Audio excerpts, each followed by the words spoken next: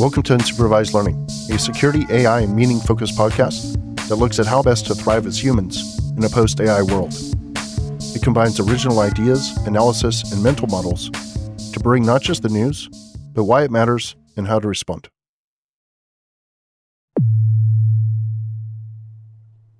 In this standalone episode, I'm reading my essay titled, What I'm Doing and How It's Going, how I went from a $350K FTE position to $700K plus doing my own thing.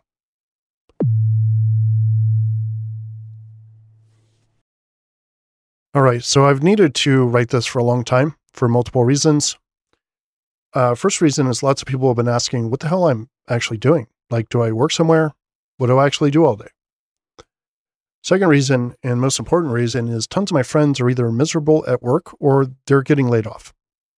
And three, I believe that the time for being identified by and tied to corporate jobs is passing, and it's time to transition to what's coming next.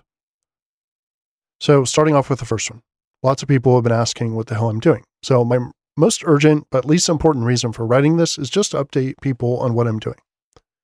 I've had constant conversations with people, like I used to talk to a lot, who say things like, so you're still at Apple? And when I'm like, no, I left there years ago and went to Robinhood.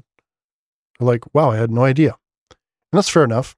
I do the same to lots of people too. We don't have time to keep up with LinkedIn updates for hundreds of people that we know. So short version, I was at IOActive, left to go to Apple, and built the BI function and platform for InfoSec for 3 years over there before COVID. Left there to go to Robinhood for a couple of years and build their vuln management team and platform. And then at the end of last year, I left Robinhood to go independent.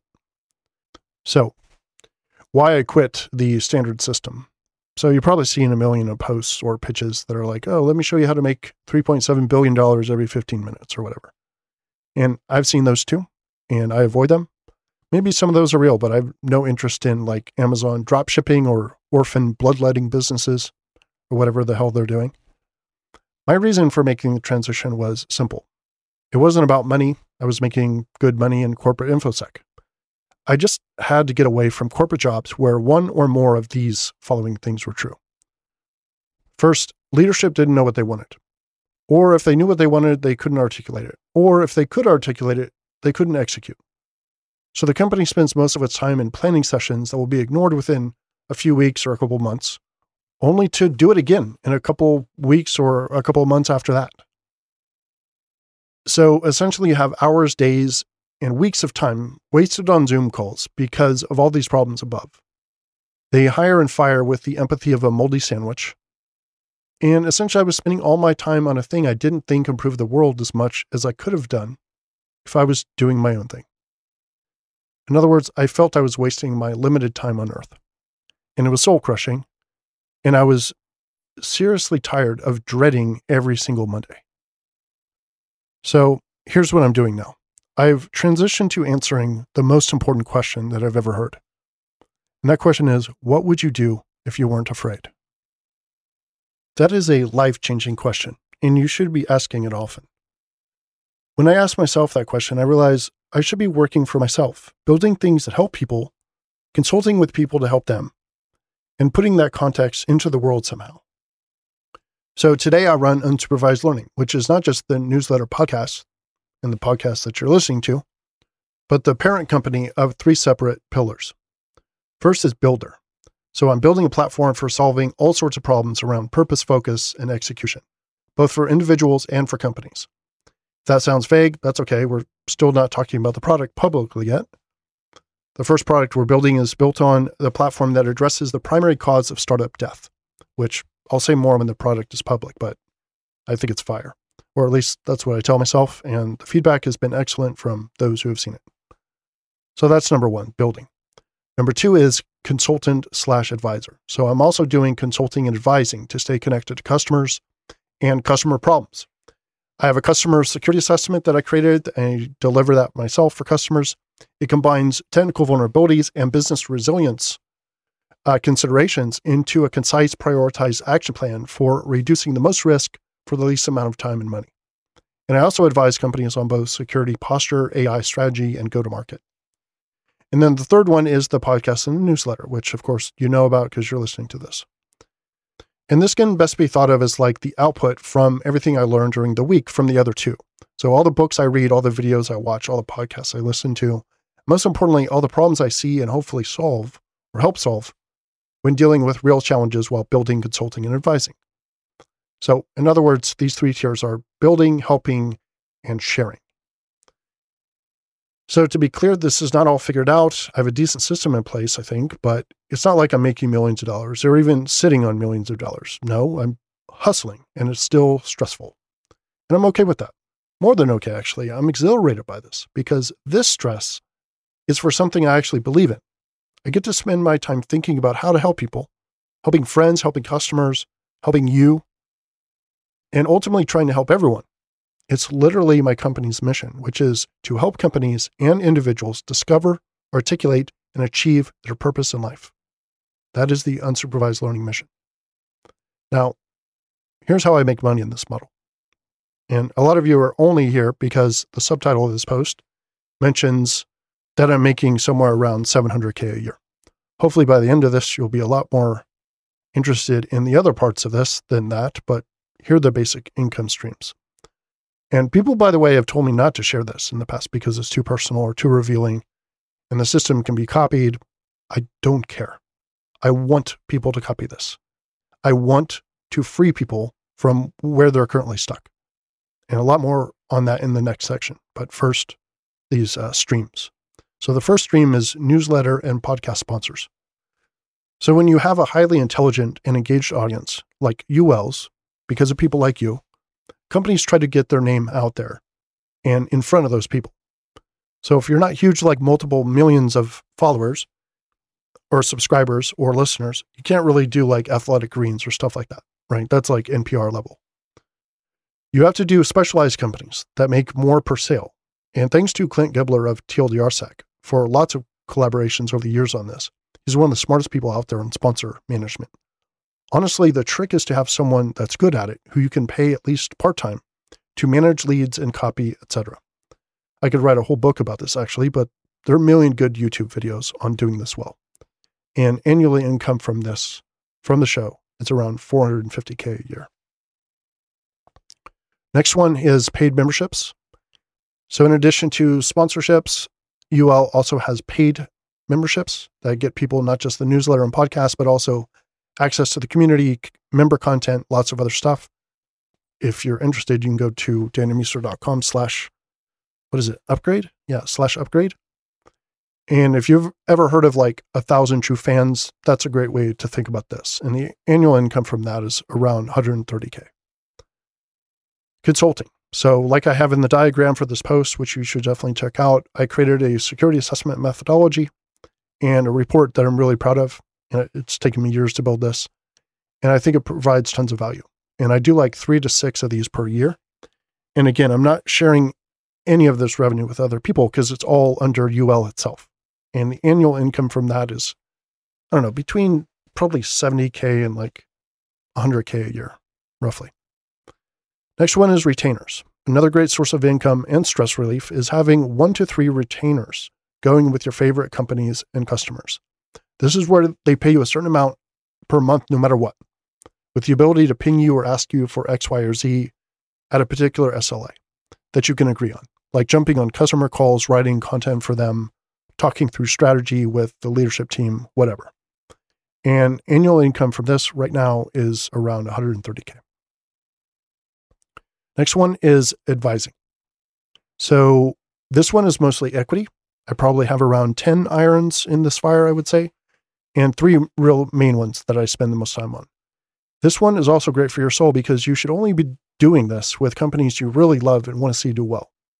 And the annual income from this, there isn't really much from this. This is all equity, and they only yield results when the IPO actually happens. Next one is speaking. This is a newer stream for me, but I'm having good success with it. I'm looking to do like 1 talk a month, maybe, or maybe 1 per quarter that's in person. So I'm currently charging between like $7.5K and $25K for those slots, depending on a bunch of variables. And annual income is somewhere around, I would say 80 to 100K or so. Courses, not done any courses yet. I'm thinking about one. Books, I have one book out. It came out in 2016. No immediate plans to make another one, maybe in 2025 at the earliest. If you look at the really big people, they're all about their courses and books because they produce recurring revenue. I'm just not that cool yet. And I'm just focused on building this product right now. So courses and books take time and they take forever to write and to edit and all that. So I'll get to that eventually. Also, those big people have considerable full-time teams working for them to make that all possible. And I've only have a couple of part-time people. So anyway, if you add all that up, you end up with a pretty good number, especially compared to being stressed out of your mind for half that much. Our projections are actually somewhere around like $650K to like $900K for the year, depending on how things go. Now, there are downsides to this, right? Because in this model, you're definitely spending money to make money. Like the numbers sound good, making $900K or $700K or $800K or whatever. But there's lots of stress involved on the money side too. The biggest problem is that any one of those streams make up a lot of the total. And there's lots of outgoing money as well, right? If the economy sputters, sponsors stop buying ad slots. If the economy sputters, fewer people will buy assessments. Fewer people will sign up for the actual membership. And if your retainer companies don't do well, they'll cancel or reduce the retainer. And if there's COVID, you won't be able to do many on-site speaking engagements or on-site consulting or whatever. So you always have to be thinking about the incoming threads, whether they're healthy and whether you need to spin up others for more resilience to conditions. Also, there are lots of expenses: hosting for the site, newsletter, etc. Hosting, services for product development, SaaS tools, advertising the newsletter and podcast, salaries, accountants, lawyers, travel, licenses, insurance, and other random stuff. This isn't thousands or tens of thousands a year. This is over 100K, plus taxes on top of that, so it's considerable. In other words, this lifestyle is often precarious, at least at the early stage that I'm at. Right now, I feel free to work for a couple of weeks from London, which is like really cool. But at any moment, I could also feel free to live on my buddy's futon because all of my income dried up and like I lost my house or whatever. So that's the money situation. Now on to my main reason for writing this, which is number 2. Tons of my friends are either miserable at work or are getting laid off. And my question to you is, how many people do you know who are actually enjoying their work? This negative attitude towards work is so prevalent in so many people that I know. How many people do you know that have a regular 9-to-5 job where it's just a regular company, they have a regular manager, and they're happy? I don't know many. And of course, this is multivariate, right? There are surely lots of reasons for people being less happy at work. Maybe we're all spoiled brats. Maybe we don't know how good we have it. But my theory is that it's largely the following. First, companies have realized that they gave away too much power in the push to create a great place to work. They put snack rooms and offsites and all these types of events ahead of performance for a very long time. And sometime around COVID time, they realized they'd made a huge mistake. So now they're clawing it all back. And they're doing this through RIFs, which is a reduction in force. Return to office, which is another way to do a RIF, and aggressive trimming of those who aren't performing or don't have the right anything for the company attitude. And the result of all this is that employees are now seeing through the illusion. They're like, wait a minute, these people actually don't care about me or my future. Correctamundo. It's a numbers game, or more accurately, it's a performance and profit game. It's all about performance and profit, and the rest is hand-waving, designed to attract top-end talent and buff their reputations. They treat star players like pro athletes and everyone else like cattle. And let me be clear, I'm talking about companies as the machines that they are, not all the managers, right? There are plenty of great managers inside these companies that treat their people well. But in my model, that's true despite the truth above, not as a counter to it. Next one is that RIFs seem to be an accepted technique for cost cutting in many industries now, where they've seemed to have a much more negative hue like 5 or 10 years ago. Now it seems a lot more acceptable. And again, that could just be my interpretation. And the last one here, because of all these reasons, employees are becoming disillusioned, demotivated, and generally depressed. I don't want to overextend here because anecdata is not data. So I'll just say that this is my impression from not only my own friend and associate circles, but also reading on broader trends. The result of all of this is that the promise of going to school, getting a stable job at a company, and having some sort of future from that is, or at least feels, more tenuous than ever. I'd have to review lots of data to see if that's true for sure, but perception is often the reality that matters, and I think that's definitely the case here. Now to the broader, much, much bigger issue, and that's number 3. I believe that the time for being identified by and tied to corporate jobs is passing, and it's time to transition to what comes next. So think about this. If you ask the average 9-to-5 worker who they are, they'll tell you where they work. Not what they're about, not what they love, not what they can't live without. They'll tell you where they work. How sad is that? What kind of antiquated, old world, industrial revolution bullshit is that? My interpretation of the previous section is that we're moving into a major societal transition, i.e., the move from corporate identities to individual identities. You are not your job. Your worth is not defined by your corporate manager's opinion of you. You are not your timesheet punching performance. Your worth is not whether you read the memo or used a cover sheet. Fuck all that. We've had decades, no, generations, where one's self-worth came from their profession, and not just their trade, but the company where they work. And of course, people were also parents and friends and members of society as well, but it's almost like those were secondary to work. For all those reasons, I think it's time for that to end. It's time for us to think of ourselves as individuals first. The problem is the asymmetry of power, where the corporate machine treats the employees like something to be instantiated and discarded. And to be clear, it's possible to take individualism too far. And there's already an unhealthy version of this in prima donnas and 10x engineers that cause far more trouble than the value they create. I'm not advocating becoming an asshole and asking for all green M&Ms at your next position. I'm also not saying jobs are bad. Work is amazing. I'm very pro-work. Startups are awesome. And there are many great corporations as well, places where it's possible to work with a properly dialed in work dynamic. The problem isn't corporations. The problem is the relationship we've built over generations around working at those corporations. The problem is our indoctrination into the belief that they are important and we are the little scrubs that should be happy that we have a job. And it's lame to quote oneself, but yeah, fuck all that. There is a healthier way. So think about work like a relationship. It's hard to be a good partner if you're not first healthy and independent on your own. And like I said, there's nothing wrong with working at a company, even a corporation. The key is the dynamic between them and you. We need it to be more equalized. And that doesn't mean equal, just more equal. The company's mission is still what matters, and any employee or contractor needs to understand that. But it can be better. In fact, there's already a good model for this, and I'm sure you've seen it before. Think about how companies treat the named, super talented employees they have. They get tons of stock. They have tons of leeway. They are listened to in meetings. They get invited to the table. And they get promoted. Why? Because the company knows two things. One, they're very talented. And two, they can go work anywhere else. The problem with most corporate workers, and indeed most people who can't find a job right now or in constant fear of being laid off, is that they don't have these two things. And why is that? I think it's in large part because of the mindset I talked about above. It comes down to competence and confidence. Look at these two different mindsets. Here's the first one. Wow, can't believe I got a job. Sure hope they like me.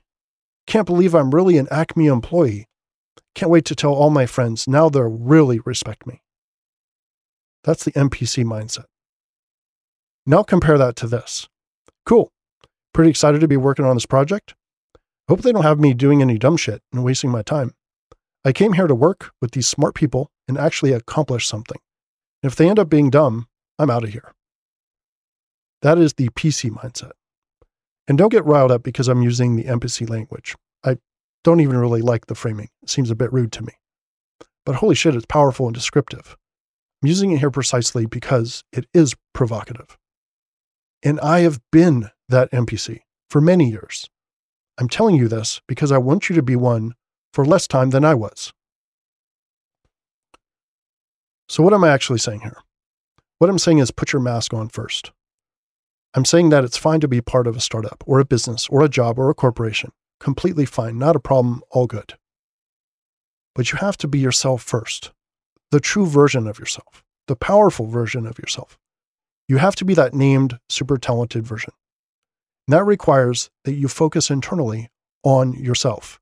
In other words, you need to focus on your identity, your mission, your goals, your metrics.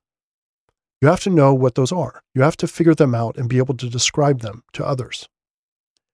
Then you grow your skills, you learn in public, you share things on a website, in a newsletter, wherever. Not so you can become some blowhard influencer. No, so you can become the full version of yourself, the version that doesn't hide, the version that doesn't feel shy, and the version that doesn't stay quiet when you know the answer. Once you become that, only then will you be ready to go into a corporate job in the appropriate orientation. Then you can have a wonderful, healthy, and fruitful stint at any company. Maybe that lasts 2 years. Maybe it lasts for 12 years. But you do it on your terms without being treated like a goddamn stapler. So here's the summary.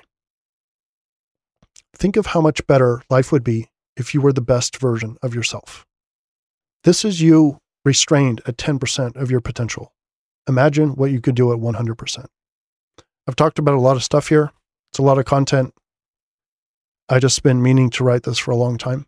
And here are the main points. 1, yes, I do have a job. 2, I'm building, helping, and sharing. 3, I'm doing it for myself, which is fantastic. And 4, and most importantly, I want you to do this too, because I think we're leaving the worker first era and entering the human first era. Ask yourself what you would do if you were not afraid, and move towards that life. I'm here to help, and I'm rooting for you.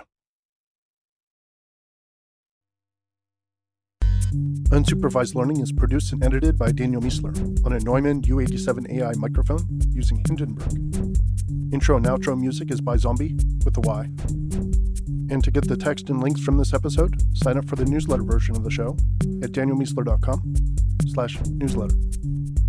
We'll see you next time.